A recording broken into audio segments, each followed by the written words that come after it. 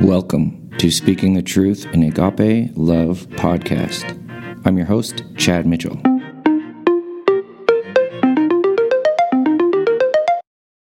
Welcome back to the podcast, everyone. I'm Chad Mitchell. I'm David Finch. And we're glad to be back with you for another study tonight. I believe we're going to be talking about don't run from the Lord. That's right. Okay. And David brought us this lesson on Sunday.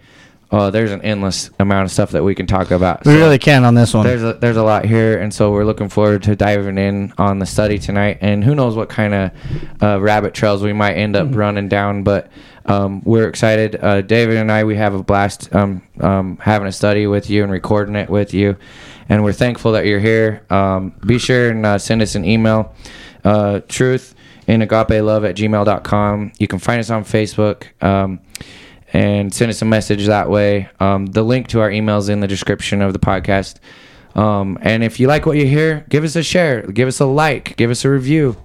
Whatever you'd like to do, we'd appreciate that. And we'll be here with you every week. So with that, let's go ahead and jump in, Dave.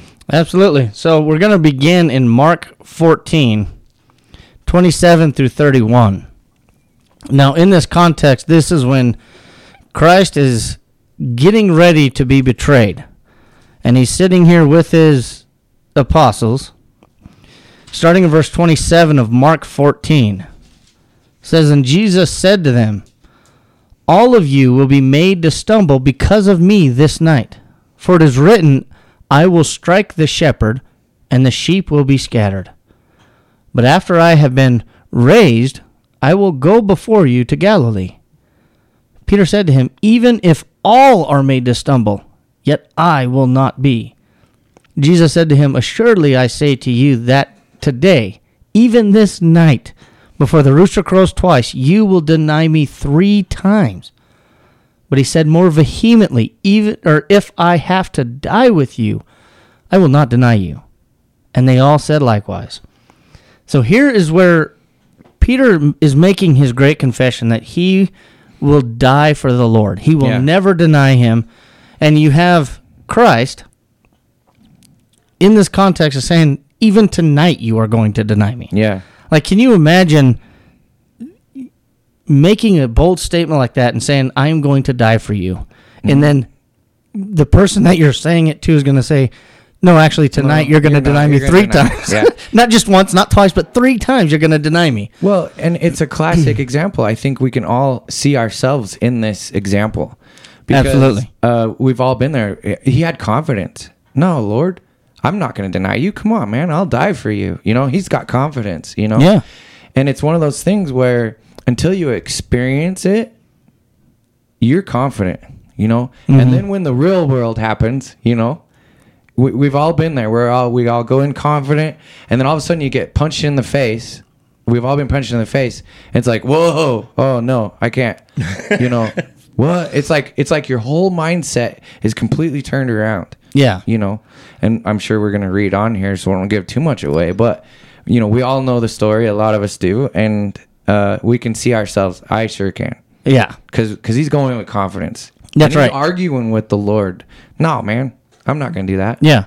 Well, and, you know, there's nowhere in Scripture that indicates that Peter was not sincere when he said it. Yeah. Like, he had every intent to say he will die for him. Yeah. And, in fact, when they actually come, Paul draws a sword and cuts the right ear of the servant, Malchus, if I recall correctly. Don't quote me on that. Yeah. But Malchus. Mm-hmm. Yeah. Well, maybe he thought this was the test. This was it. This is the test. Fight. We're gonna fight. But Peter in this context is the perfect example of we all have a natural fight or flight instinct. Sure. Where we don't know what's going to happen until we're faced with it. You know, when I was a mail carrier, okay, It is no joke. Dogs will either love you or hate you. Yeah, right. I mean, there is no in between with dogs, and I can't tell you how many dogs I've been charged by. But the very first dog I was charged by was a big Rottweiler. Yeah. Now, so sometimes I got to walk to the back of the house because the mailbox is on the back of the house. So I was walking down the driveway towards the back of the house, And I get around the corner, and on the porch, I see this big Rottweiler. And I just noticed that there was a rope attached to his neck. So I just turned around and started running. Yeah. But what's funny is everyone, all through the training and everything, they tell you, do not ever run from a dog. Yeah. Don't run. Yeah. Well, this case, when I was faced with it for the first time, I ran. You ran. I ran, and I was just like, woo! And luckily the rope was short enough, and he never caught me. Yeah. But then after that, the next time I was faced, I was willing to just stand there. Like, I was petrified, but I just stood there. As Yeah. the dog charged me, I just stood there, and luckily the dog just turned around and ran off. Well, I think this is a classic example of confrontation too. Yeah. You know, like none of us like it. That's I right. sure don't. And we have the tendency to just run from it. Yeah. Okay. As soon as we're confronted, you know, and we want to run. Yeah. And that's basically the theme of our study here is, are you going to run or are you going to stand in and stand up? Yeah. You know, and you know, you talk about this trigger thing. You know, I think we've all been having just the best day. Okay. There's a few white puffy clouds in the sky, blue skies, no wind, beautiful day. You're driving along through town, guy cuts you off. Boom. Instantly. Like, you are in a bad mood. Okay. Yeah. And you can do things that you're going to regret, you know, Yeah. like instantly. And you didn't even have time to prepare for it. Right. You know, you're just like, oh, you know, and just boom, you know, you're mad. Yeah. You're doing something. And I think, you know, for me, I have that instinct. Okay. It's bad. And you have to work really hard to control it. You do. And you know, it happens. We're human. Okay. So was Peter. Sorry, Peter. Yeah. I wanted to say Paul, but so was Peter here. That's right. It happens. And, you know, it's not what he did in the act or, you know, denying. It's what he did after. And we're going to get to That's that. right. You know, but and the same with all these other things we're talking about. You learned how to deal with the dog, you know? That's right. Well, and just to tie in exactly what you're talking about too, you have to work on it. And you have to, when it happens and perhaps you fail, perhaps you fail the test. Yeah. What you do after is most important. Yeah. And that's what we're going to really get into here. So don't run from the Lord if you first fail. Yeah. And, you know, this is the first point. Yeah, if this happens, be like, well, I can't be a Christian. You know, that's... Yeah, don't that's give not up. The case. That's not the case. It's No. just these examples are given to us to improve ourselves and work on it. And we're going to be working on it till the day we die. That's right. You know? And in fact, we don't learn unless we fail. Yeah. All the successful people are successful because they failed. Yeah. And had hardships. they know how to handle it, and they know, and they learn from it. Learning is the most important thing. So if you fail, pick yourself back up and learn from it, and learn to do better. What is it you say? Iron sharpens iron? Is Yeah. that what you say? Proverbs 27:17. Yeah. So, I mean, you know, that's what happens. A lot of times the hardships is what sharpens you. And it's what makes you, That's a good point too. Yeah. you know, better. Like you're talking, you know. Yeah. So, anyways. So let's continue down. Let's skip down to verse 66 of Mark 14. And Chad, do you want to read? From 32, right? Yeah. Okay. Yeah. I can read it. So we're going to skip, read 66 through 72. I believe that's at the end of the chapter. Okay. So 66 through 72. Yeah. And so keep in mind, this is right after Peter said he would die for Christ. So go ahead, Chad. Okay. Now, as Peter was below in the courtyard, one of the servant girls of the high priest came, and when she saw Peter warming himself, she looked at him and said, "You also were with Jesus of Nazareth." But he denied it, saying, "I neither know nor understand that you are what you are saying." And he went out on the porch, and a rooster crowed. And the servant girl saw him again, and began to say to those who stood by, "This is one of them." But he denied it. And a little later, those who stood by said to Peter, "Surely you are one of them, for you are a Galilean, and your speech shows it." Then he began to curse and swear, "I do not know this man, of whom you speak." A second time the rooster crowed. Then Peter called to mind the word that Jesus had said to him, "Before the rooster crows twice, you will deny me 3 times. And when he thought about it, he wept. So here is the denial. Turns out Jesus knew what he was talking about, Sure. right? Go figure. It sounds like a total different person. It is. Yeah. He even went to the point of cursing and swearing. Yeah. Like he was that scared, and that's just his fight or flight instinct. His instinct was to flight. I can't be a part of it because keep in mind, he's sitting here watching what Christ is going through.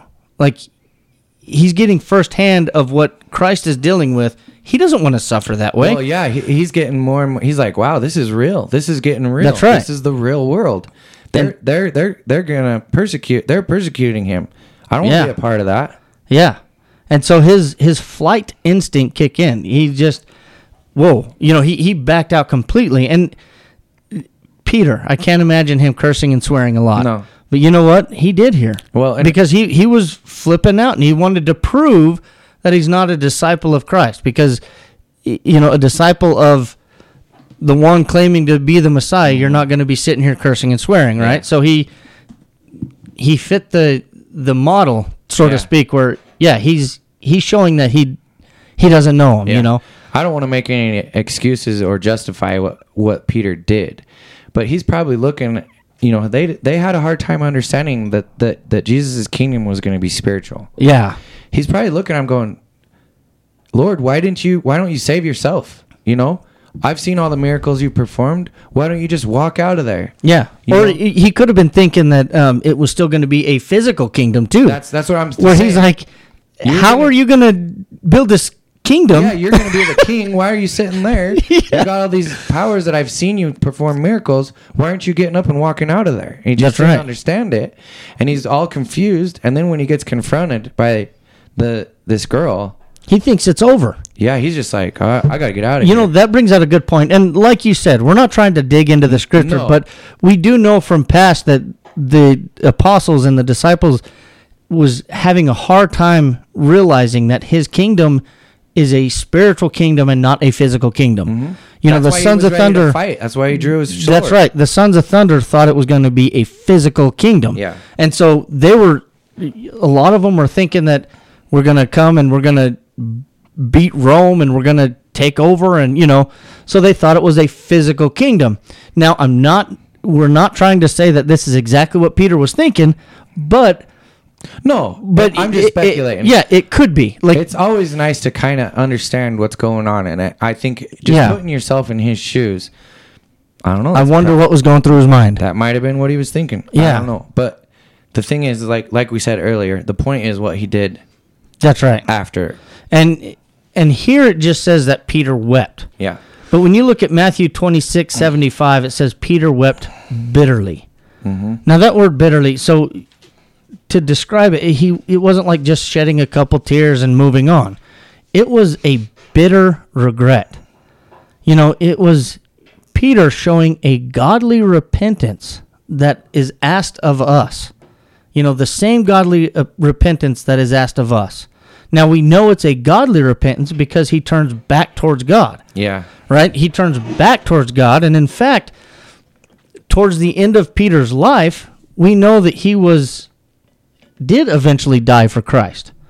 And this is outside sources that shows that he actually did die on an upside down cross because he refused to be persecuted the way Christ did. Yeah. And hanging on a cross. So it was an upside down cross. By his life, he they got imprisoned for preaching. Oh man, yeah. Christ, and I believe that's Acts 5, and and beaten 4 and 5, yeah. I mean, you can just imagine the war wounds that he had. From spreading the gospel. Him and all the apostles, and there's actually a lot of the apostles that we're not told about. Yeah, that really we don't hear about. Even really through Acts, we don't hear a lot about them. But I have no doubt that they died for the Lord. Mm-hmm. And these are outside sources that actually show this and prove that they died for the Lord. I think John is the only one that was not murdered, and that we know that because he's the one. It was through John that wrote Revelation, and so that was around 80 to 90 A.D. So at least up to that point. So, But notice how he repented. He bitterly wept. He regretted what happens, and that's what we need to do. When we fail, don't, and in fact, Chad, maybe you feel the same way. Go ahead. Oh, is there an account? I remember studying this in the past where Jesus looked at him. Yes. It was either Luke. Yeah. One of the Gospels does actually say that after the rooster crowed, Jesus looked at him. Across from the way, Jesus looked at him. Yeah, and in fact, here, I can start looking for that. Okay. Well, let's see. The account is chapter 22 in Luke. Luke 22. So you found it.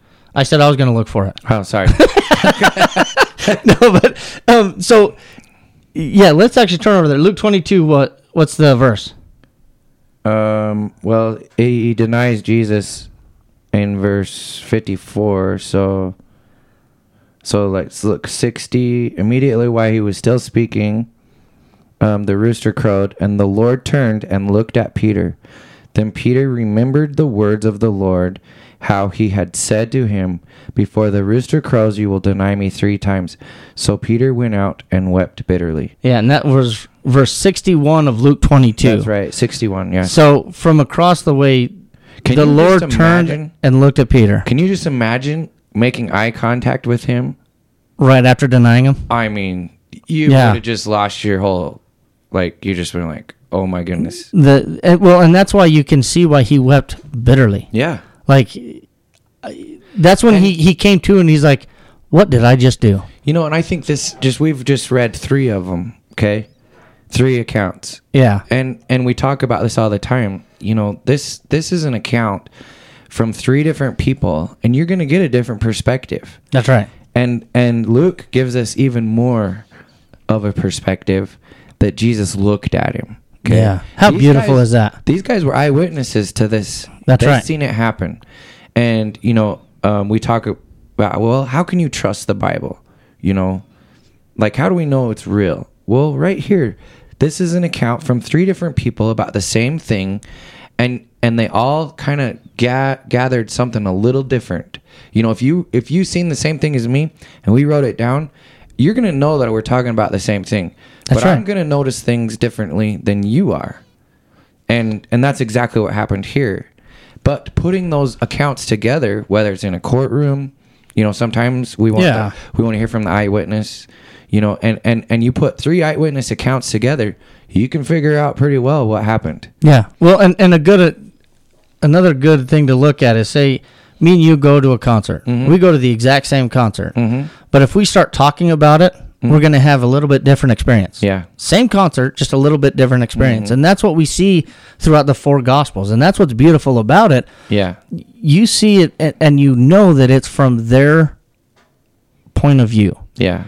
And that's what's beautiful. And that's why it's the same story, but Luke talks about it. And Luke adds just a little bit more. Luke is a physician as well. And so he is detailed. Mm-hmm. He is very detailed, telling the exact details of the story, right? Yeah. And then Mark, I refer to Mark. There's 16 chapters in Mark, so I refer to it as like the fast track through Christ's life, which he's trying to just hit the points.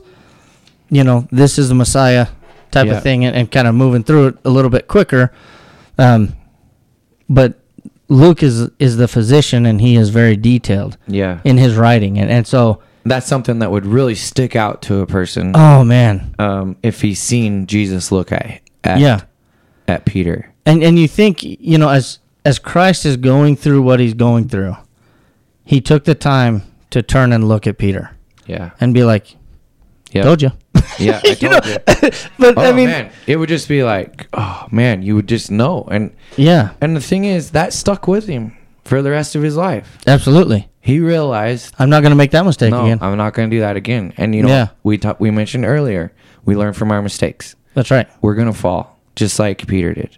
Yep. And we got to pick ourselves back up, learn from it, go, okay, I got this. I know what to experience. We talked a little bit about this on Sunday. I think it was in our class. about Jesus, we tend to put him on a pedestal when he was here on earth. Well, he was deity, Sure, he could resist sin, Yeah. No, it's told he was tempted the same as we were. That's right. Having gone through that temptation, now he can relate to us. Yeah. Yep. Because he's been there. He's done it. Been there, done that. Got the T-shirt, Yeah. kind of a thing. Got the T-shirt. But he has. He's been there. Yeah. He's been tempted the same as we are. That's right. And so he understands. He can be our, he can be the intercession for our sins. That's right. And Hebrews 4:14 through 16, this is a great passage to go to, describing exactly what you're talking about, Chad. It says, "Seeing then that we have a great high priest who has passed through the heavens, Jesus, the Son of God, let us hold fast our confession. For we do not have a high priest who cannot sympathize with our weaknesses, but was in all points tempted as we are, yet without sin. Let us therefore come boldly to the throne of grace that we may obtain mercy and find grace to help in time of need." Now, here's the key point behind it in verse 5. He was tempted in all points as we are. Well, if he had help from the Spirit, and I think that's what we're talking about. If he had help from the Spirit, so he wasn't actually weak in the flesh, tempted as we then are. he wasn't tempted like we are. Yeah, exactly. But he was tempted in all points as we are, yet without sin. Yeah. And so that's why he can sympathize with us. That's why he can relate. That's why he can relate. He was all human as well. Yeah. Yes, he is deity, but he is also all human when he walked among us. Yeah. He suffered the way we would suffer. And you got to think that Jesus was like, "Don't worry, Peter, I got you." Yeah. I mean, that may seem silly, but Jesus knew. It's okay, Peter. I got you. I'm going to cover for you, Yeah, and there's another... If you repent, Before this, Christ also talked to Peter, and he said, Satan has to sift you like wheat. Yeah. But then he said, when you come back to me. Yeah. So he didn't say, if you fall, if you fail. He says, when you fail, after you come back to me. Mm-hmm. The term after you come back to me indicates that you're going to fall. Yeah. When you return to me, do the work. And that doesn't give us an excuse to go, all right, so I'm going to go out and I'm just going to sin. Yeah, no, and it'll be all right because he'll forgive me. Yeah. No. We can't have that attitude. That is not the attitude. We try to do the best we can all the time. That's right. And we're going to stumble. When we stumble, we got to come back to him. That's right. That's a very good point to bring out because you're absolutely right. That's not to give us an excuse to, I can repent for it later. Well, no. And we know Peter's attitude going into this. Mm-hmm. He didn't go into it going, I can fail. I can fail. I can walk away from it. It'll be all right. No. He did not have that attitude. He was going to die for the Lord. That's right. And he was so willing. And, but how important it was that he came back. Mm-hmm. Just like David, King David, to me, what made him a man after God's own heart was actually after he sinned with Bathsheba and killed Uriah. Mm-hmm. Because when he was confronted with it, his heart turned right back to God. Yeah. That's the man after God's own heart. Mm-hmm. He wanted to be right with the Lord. He didn't make excuses as the king before him, Saul. He made excuses. And in fact, he lied to Samuel. I did do what the Lord asked me to do. Samuel's like, no, you didn't. Mm-hmm. No, you didn't. And then later he says, well, yeah, because I feared the people. I feared the people. And so then he admitted that he wasn't being honest. And so David never made an excuse. And in fact, David, with Nathan, when Nathan told him, thou art the man, he could have killed Nathan. Mm-hmm. He could have hid that too. Mm-hmm. But that wasn't the way of David. Mm-hmm. His heart was wanting to be pleasing to the Lord. Yeah. Like he got caught up in his transgressions and he fell. He fell. But when he recognized that he has fallen, he turned right back to God. Yeah. And this is exactly what Peter did. He failed. Oh, he knew. And when he recognized that he failed, he turned right back to God. He didn't run from the Lord. He came back to God. And Revelation 2:5 says, remember, therefore, from where you have fallen, repent and do the first works, or else I will come to you quickly and remove your lampstand from its place, unless you repent. That's what we see in Peter's life. When he fell short, he repented. And here, he fell. But you know what? He turned back to the Lord. So if you fail, don't run from the Lord. Turn back to him and repent. Mm-hmm. That's what he wants for you. Well, and you hear, we run into people and study with people, or even just work with people, and they're like, oh, good thing I didn't go in the church. The place that burned down, you know? Yeah. Or they say things like, I've done too many bad things to be a religious person, you know, and it's like, no, you haven't. That breaks my heart when people say that. Yeah. And so that's kind of what's said here in Numbers, you know? Yeah. You have to run back. Yeah. You're going to stumble, but there's still time. Yeah. Well, and that's why I love Paul, or Saul of Tarsus. Before he became a disciple, before he became an apostle of Christ, he persecuted the Christians. Mm-hmm. He was actually responsible or in charge of Stephen's death, but then outside sources talk about how he persecuted and killed about 2,000 Christians. And these are God's children. So unless you've been going out and murdering God's children, I know God will forgive you, because he forgave Paul. You know, but then also look at what Paul did. When he turned to the Lord, he was full throttle for the Lord. Oh, yeah. He was willing to suffer and suffer and suffer. He did a 180-degree turn. Absolutely. And so, absolutely. And so, if we fail, don't run from the Lord. Mm-hmm. Go back to the Lord. And then also, don't run from the Lord if the work gets hard. Yeah. You know, turn with me to 1 Thessalonians. I got something after that. Well, actually, go ahead, because I'm changing the subject. I was just going to say, don't run from the Lord. But if you do run from the Lord, don't run to man. Yeah. A lot of times people will run from the Lord once they realize they're doing something wrong. And they'll run to a man that tells them it's okay, you're going to be fine. My preacher said I'll be fine. Your preachers, yeah. Yeah. So you got to be careful if you do run where you run to. You can't run to anyone but the Lord. That's right. And if you run away from the Lord, you're either just not going to be a godly person, or you're going to put your trust in man. Yeah. And a lot of people put their trust in man. Well, now you're bringing out another point. Turn to Romans 10. See, I diverted you. Happens all the time. Romans 10, this is exactly what you're talking about. He says, brethren, my heart's desire and prayer to God for Israel. What verse? Is that they may be saved. That's Romans 10, verse 1 through 4. Oh, sorry. Okay.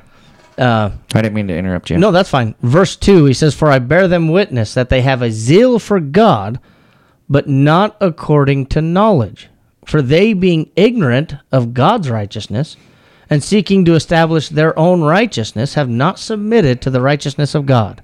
For Christ is the end of the law for righteousness to everyone who believes. So in this context, he's saying they have a zeal for God. Mm-hmm. He's talking about the Jews. They have a zeal for God. And he says, I bear them witness that they have a zeal for God. But it's not according to knowledge. They were ignorant of God's righteousness. And that we can do the same thing if we run to someone else rather than the Word of God. Mm-hmm. So if you fail and you start running from the Lord, don't run to man to try to tell you you're okay. Because trust me, you'll find someone that'll tell you you're okay. It's easy. You can find, man, with the way that with the religions out there right now, you can find anything that will accept anything. Yeah, that you want to do. Whatever sin you want, you can find someone that'll tell you you're fine in it. Oh yeah, and we even have religions that would let you pay money so you could sin. Yeah, as long as you pay your penance type of. You pay. You can pay, go out and have fun, and then just give us some money, you'll be fine, Yeah. And because God cares about money. Yeah. Where's that written here? Exactly, yeah. And, we say this all the time in this podcast. It's not about what Chad says or David says. We're not laying down the law here. That's right. Okay? We're just telling you what God's word says. We're relaying God's words. That's it. That's it. And we're studying it to the best of our abilities. We're going to mess up. And if we are wrong, that's when you guys need to call us and let us know. Yeah, you tell us where we're getting it wrong here. And That's right. We're interpreting the Bible, and it's pretty simple what it says. If you just listen to what it says. Yeah, and study it. But when you run away from God and go to a man and try to find someone to justify what you're doing, that's not what Peter did here. Nope. Peter did not do that. He knew that he messed up. He ran from the Lord, and he come right back. Yeah. And repented and was as strong as you could be to share the gospel with everyone. That's right. He was key in establishing the church. He did the Lord's work with the help of the Holy Spirit. Yeah, that's. I mean, you could go on and on. He did not run to another man. No. To make it right. He only ran to the Lord. Ran right back to the Lord. Yeah. Anyway, So now we can go down your other trail. so don't run from the Lord if the work gets hard. If you would turn with me to 1 Thessalonians 2:9.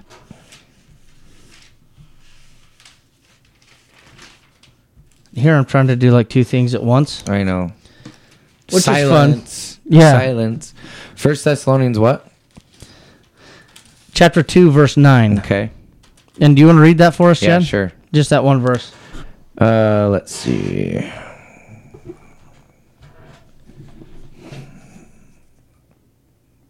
Okay, for you remember, brethren, our labor and toil, for laboring night and day, that we might not be a burden to any of you. We preach to you the gospel of God. Yeah. So that's it. We preach the gospel of God. Yeah. So a couple of things I want to point out here. So notice that they labored night and day, all to not be a burden to the brethren. Why would they do that? They worked hard night and day, and it was because they wanted to do what was most important, and that was preach the good news of God. Yeah. That was their goal, and they didn't want to be a burden on the brethren, and because that would hinder the work. It was never about money. It was always about spreading the word of God. Mm-hmm. Money had nothing to do with it. They worked night and day so that they could provide for their physical needs that everyone needs to provide for. Mm-hmm. But it wasn't about the money. It wasn't about wealth. It wasn't like they worked night and day so that they can get more money, and then take from the brethren as well. No. Yeah, I see where you're going here. Yeah. So yeah, they worked hard, and you know what? If you've ever had to do this, Chad, where when I was in New York, I was still a mail carrier, but I was also preaching, and I was doing a every other week I was preaching, but there was times where Patrick was out, so I had to preach like 3 weeks in a row while working full time. You know what? I had like. I'll just put it this way: like there were times where I was up till like 4 a.m. Sunday morning, working on my lesson and finishing it, so I can get a couple hours of sleep and wake up and go to church, right? And so those lessons were not good, by the way, but I brought something. But sometimes the work gets really hard. Suck it up and do it. It's a part of the work, And like I mentioned, my phone is always on, and I'm always here for you. I don't have a set schedule. And so there's a lot of times where I could have a week or two where I'm not really doing anything. And then next thing I know, it's like the work never ends. And I'm working all day, all night, whatever the case is, whatever needs to be done. And so when the work gets hard, don't run. Just buckle up and go for the ride, I really like this example because it says it didn't burden... where they were careful not to burden any of you. Yeah. We preach to you the gospel of God. I know of a lot of examples that I used to listen to Dave Ramsey, okay, and he's a money guy. And somebody called in and was complaining about their pastor because he was making all this money. off of this congregation that he started. Okay. Right. And he's asking him, what do you think about this, And David Ramsey actually sided with the preacher because he did all this work. He deserves those rewards. He built up the people. He built up all this, Is that the example we have in the Bible? No. Are we to burden the people just because we bring them the gospel? That's no big deal. We're all commanded to do that. Yeah. It should not. If your preacher or your pastor is more concerned about your donation that's a red flag. Than your soul, and I think of when we were read the book Muscle and Shovel, and when they quit going to the church, I can't remember if it was, I remember who it was, doesn't matter, but when they quit going to church, finally they called about 3 months later wanting them to donate to the fund for whatever it was, and didn't even hardly say anything about the fact that they hadn't been there. Yeah. Like 3 weeks or 3 months. Can you imagine if I didn't show up for 3 months and you call and say, hey, Chad, we got this fundraiser going for, XYZ. Yeah. I mean, can you imagine? I'd be like, well, hey, Dave, yeah, sure. Aren't you concerned the fact that I haven't been there for 3 months? Are you not concerned about my soul? So, exactly. And that's what it's all about.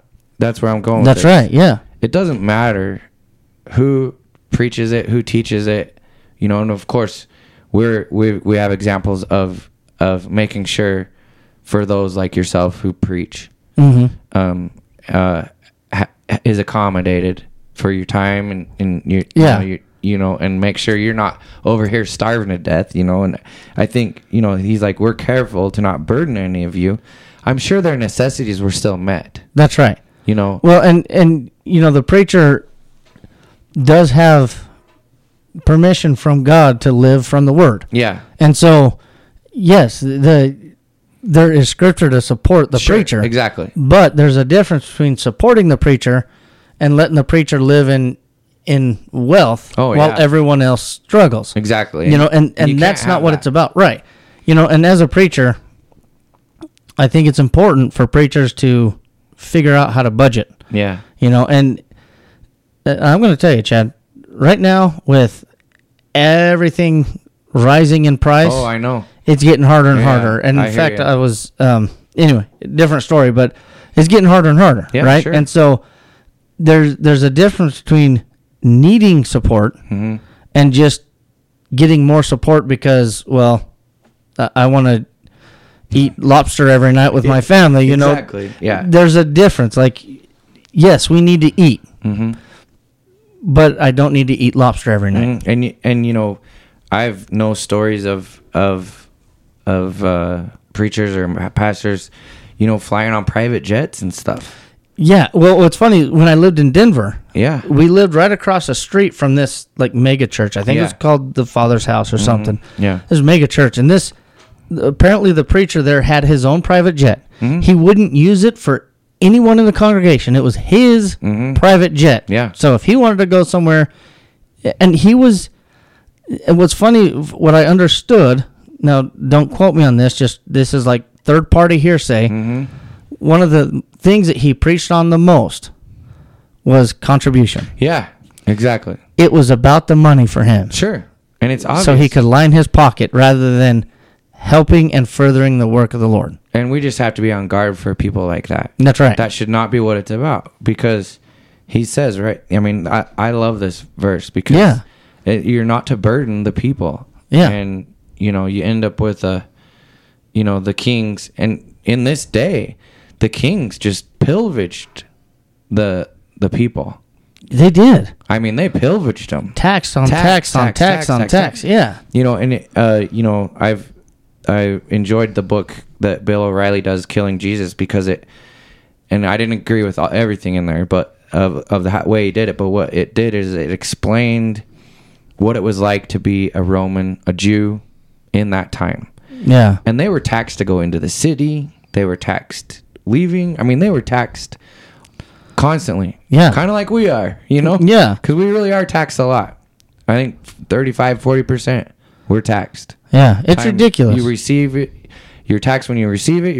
You're taxed when you spend it. You know, whatever. But it was tough to live in this day. Really tough. That's right. And all the money went to the king.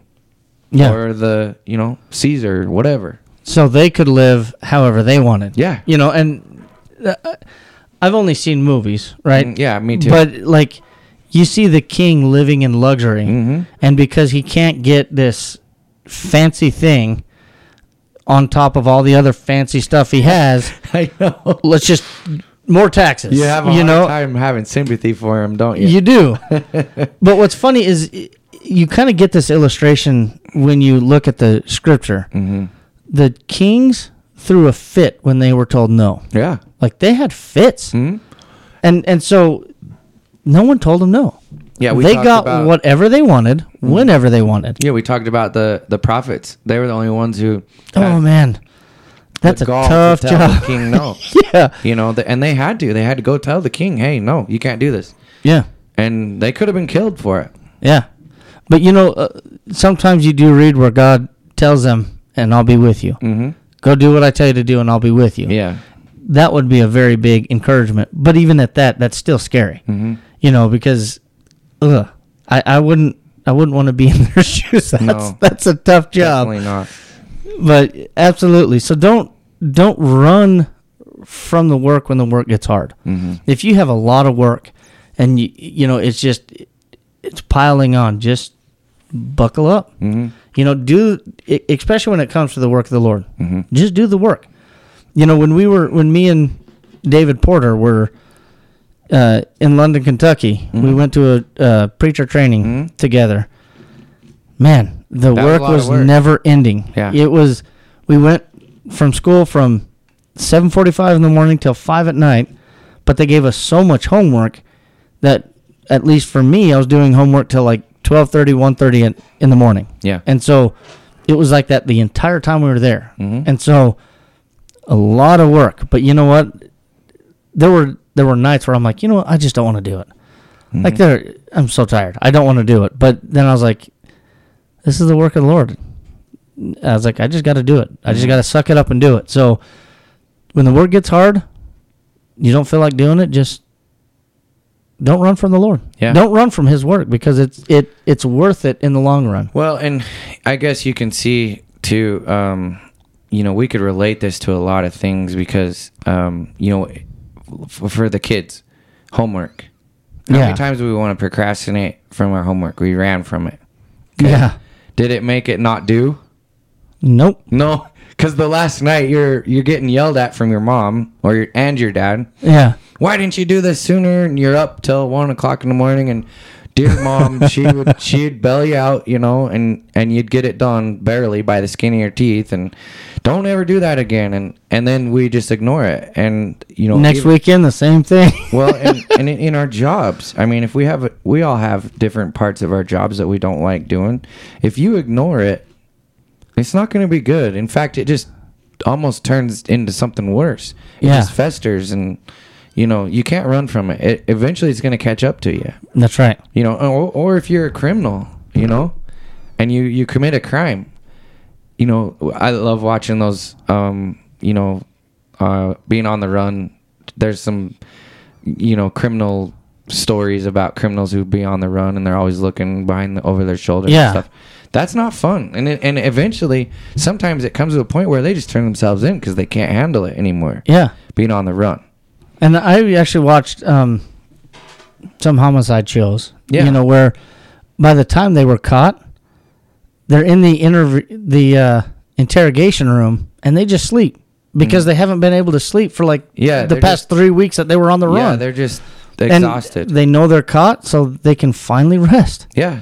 You know, it just... well, it's not fun to be on the lookout, like looking over your shoulder all the time. You know, you're on the run, or even an assignment. How good does it feel to finally accomplish something that you've been kind of procrastinating? Yeah. You know? Yeah. We can't do that with the Lord. No. If we have a problem in our lives that we're running from the Lord, whatever it is, you know, it's a bother. It's a worry in your mind constantly. It is. When you finally take care of that, it's like a weight has been lifted off, you know? Yeah, and I'll even, when you, if you know you're not living right, you kind of have that burden of, what happens if I die tonight? What happens if I don't wake up tomorrow? Yeah. You have that constant worry, and it's like this, like a boulder on your back. I mean, it really does feel like it, and then you turn to the Lord and just do the work. Yeah. And you get this sigh of relief. How nice is it? How nice is it not to worry about death? Yeah, way nice. I don't care if I die. Yeah. And how easy is it to come and run back to the Lord, David? Yeah. How easy is it? It isn't, actually. Well, that's true. When you do fail, at least for me, because I already feel like I'm just not even worthy of the Lord and the love that He has poured upon me. So when I fail, I'm like, I'm already unworthy, and then I fail some more, and it's like, then I just got to pick myself back up, and I turn back to the Lord, And so Peter, actually going back up to Peter, he's a comfort to me, and now that I'm a preacher, I'm constantly examining myself, and so I'm constantly trying to make sure that I'm right with the Lord, and so it's a fight continually. It is, and just because, like you said, just because you're a preacher, doesn't mean you're good or you're perfect. I mean, it's a constant fight, and so and if you do put something off, okay, or not put it off, but take care of something, okay. Maybe you've had a sin in your life, and you take care of it. You come back, you repent. You feel so much better. That's what I'm getting at. Yeah. That to the point where you ask yourself, why didn't I do this sooner? Yeah. Yeah. Why didn't I take care of this sooner? Well, and I think to what you were trying to point out, God doesn't make it. I'm not saying it's easy. But God doesn't make it hard. Yeah, that's right. He just says, "Come to me." Yeah, He doesn't make it hard. Just come to me with a repentant heart, the way Peter did. Yeah, and that's it. But even that step, when you're in it, it does seem overwhelming, and that's why, to go back. If you fail, don't run from the Lord. Don't continue to run from the Lord. Just turn back to Him. Yeah. I mean, it just, and of course, it's easy for us to talk about it, right? Oh, it's always easy to talk about it. Another thing doing it. It's hard to do it, though. I'm not saying it's a piece of cake. That's why we're here. That's why we're here talking about it, strengthening each other. That's right. That's why we're here, is to encourage. If there's something in your life, just encourage you to look at it. Don't ignore it. Don't run from it. That's right. Just, don't worry about it. And then, the next point, don't run from the Lord if your enemy seems too powerful. This is something in this life. When you recognize that you are in a spiritual fight all the time, the enemy, there are times where the enemy seems way too powerful. Oh, yeah. There's no way I can face it. Yeah. Yeah, you can. Because you're not depending on your power. You're depending on the power of Christ. That's where Philippians 4:13 comes in. That's right. I can do all things through Christ who strengthens me. The most famous verse ever. People write it on their cleats. Yeah. Yeah, they do, don't they? But David and Goliath is a very good example of this. Yeah. Turn over to 1 Samuel 7. And we're just going to read verse 4. This is a description of Goliath. 1 Samuel 17. I mean, we can go a little bit deeper, but we'll just read verse 4. And I'll make a couple points on who Goliath is. So verse 4, and it says, "And a champion went out from the camp of the Philistines, named Goliath, from Gath, whose height was 6 cubits and a span." So the first thing to notice is he was a champion of war. So it wasn't like he was just a warrior. He went into battle, and every battle he went into, he was victorious. He was a champion of war. And David, when he was facing him, he was still a youth. Saul actually describes him as a youth in verse 33, if I recall correctly. 1 Samuel 17:33. I got to tell you, just real quick, I got on the Googles, my pocket computer. It says 11.35 feet. is 6 cubits. Okay. 6 I had cubits. something a little different. What do you got? But I was told it was from, if you stretch out your hand straight, it's from the tip of your finger to the bottom of your elbow.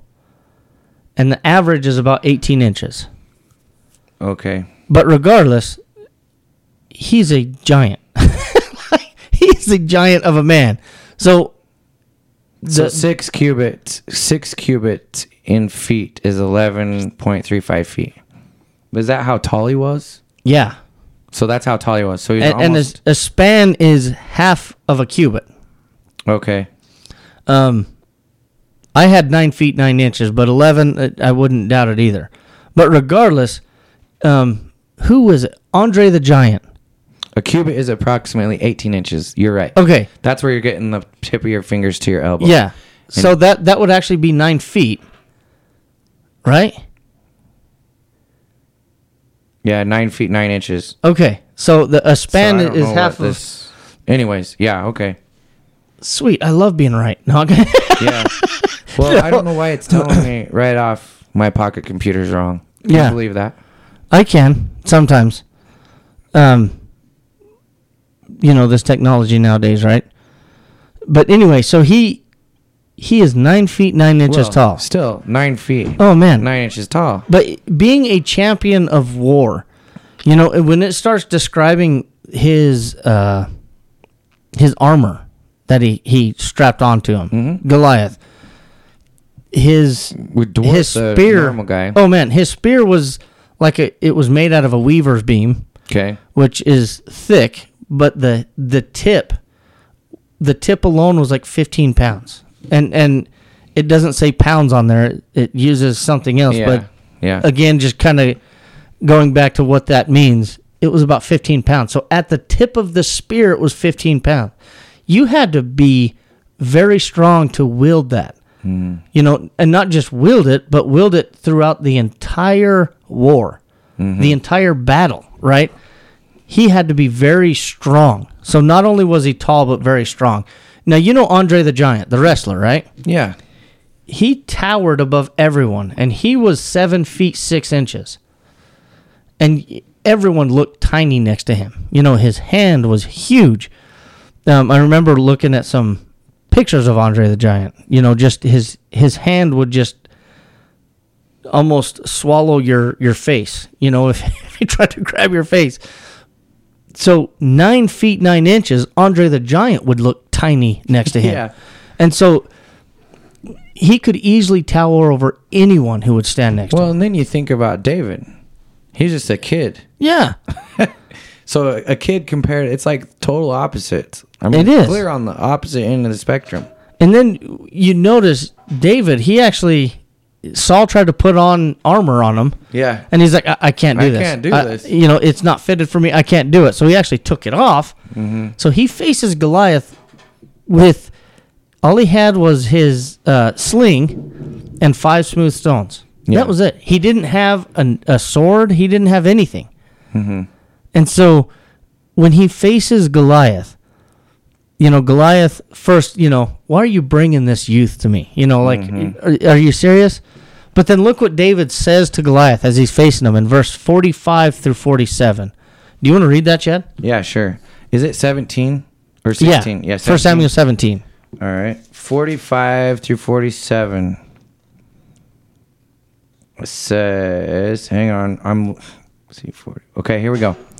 Then David said to the Philistines, "You come to me with a sword, with a spear, and with a javelin. But I come to you in the name of the Lord of hosts, the God of the Amorites, the armies of Israel. Sorry, the God of the armies of Israel, who you have defied.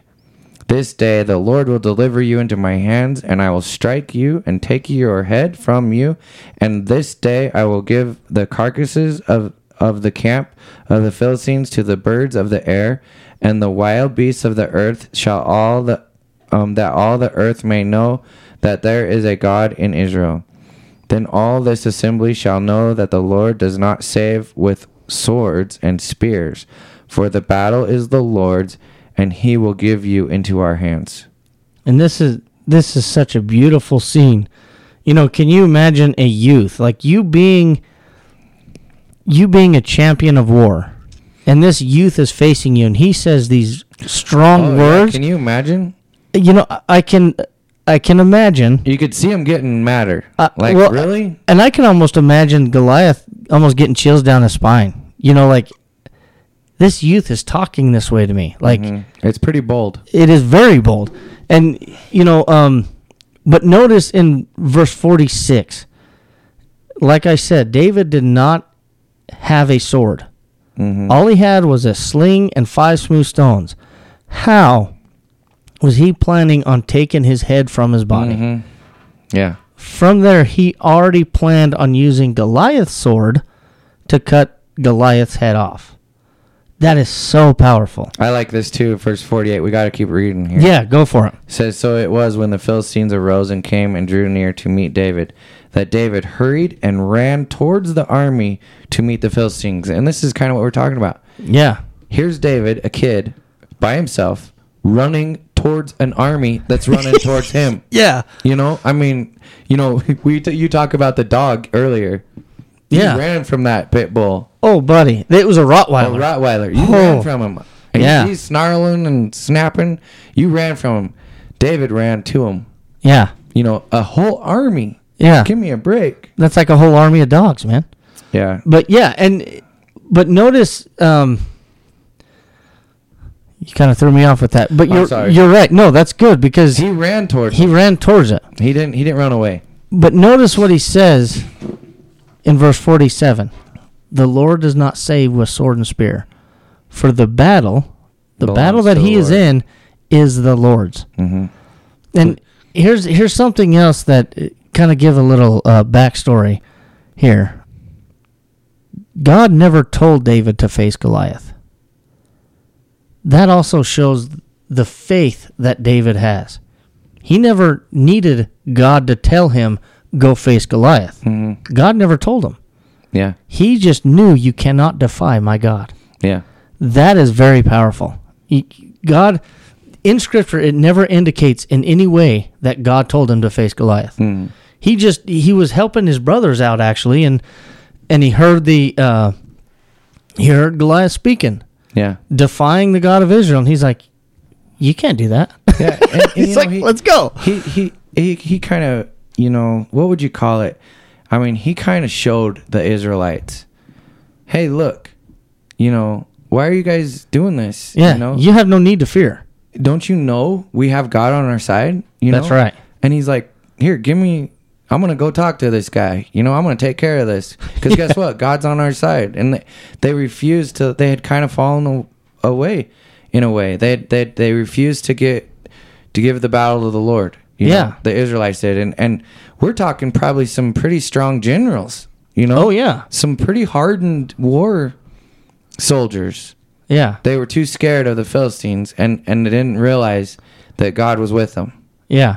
You know, and when, here's another aspect of David, that he is just a very hard man, even in his youth. Man, well, he'd out by himself taking care of sheep, you know, with lions and bears, you know. That'll make you grow up quick. Verse 34, then David said to Saul, your servant used to keep his father's sheep, and when a lion or a bear came and took a lamb out of the flock, I went out after it and struck it and delivered the lamb from its mouth. And when it arose against me, I caught it by its beard and struck and killed it. Your servant has killed both lion and bear, and this uncircumcised Philistine will be like one of them, seeing he has defied the armies of the living God. That is such a powerful statement. You know, can you imagine a lion rising up against you?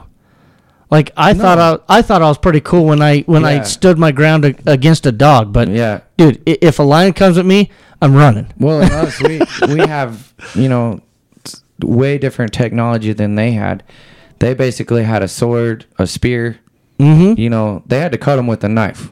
Yeah, or a shepherd's staff. I mean, I'm guessing he had the shepherd's staff. Yeah, I mean, Oh, I'm man. going to tell you that's not my first weapon when it comes to fighting a lion. Okay, I got a raptor gun. Okay, Yeah. I want to be like 100 yards away and being able to shoot him. right. I've got total different weapons that I would grab from what he had to use, and so.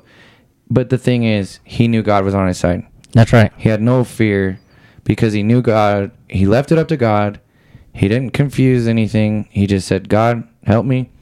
You know, it's your fight." Yeah. And he explained it to him right up front. Yeah. The Lord will deliver him into my hands, and just that, the confidence that had to have been coming from David. And it wasn't confidence in himself. That's Yeah. the key point. It's not confidence in himself. Yeah. As it says in verse 47, the battle is the Lord's. Yeah.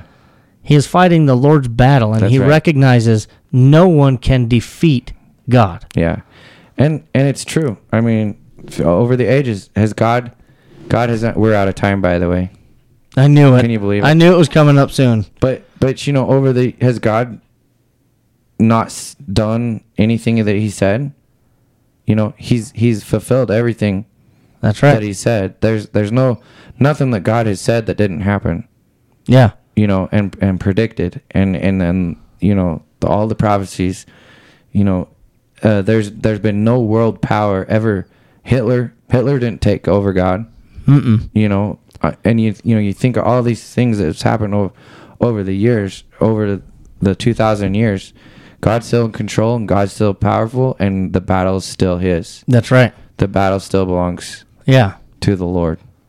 And when we talked about the armor of God, as we are soldiers of Christ, Yeah. this flesh is not our fight. Yeah, the flesh, and that's a great point, because I think that's a great thing to end on. All the problems that we think are problems that are happening now, which they are.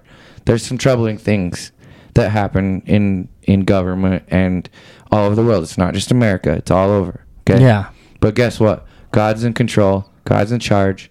We leave the battle up to the Lord. What are we focused on? Spreading His gospel. That's right. That's all that matters.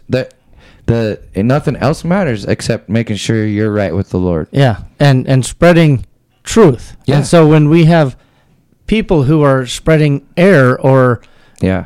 false doctrine, that is our fight. That is. And that is our fight, and we go into that fight knowing that the battle is the Lord's. Yep. Yeah. And when you're backed by the word of God, you don't have to fear anything. No. Because but this is where you have to remain humble, because if you are wrong, allow the word of God to change you. Don't try to defend your belief, rather defend the Bible. Yep. Not your belief. Your belief doesn't matter. Yep. Your belief isn't going to save you. Yeah. Christ is going to save you in That's- His word. And so That's what we were saying. Don't run to man. don't run to man, run to the word of God. Yeah. Always. Yeah. I think we should definitely end there. That's it.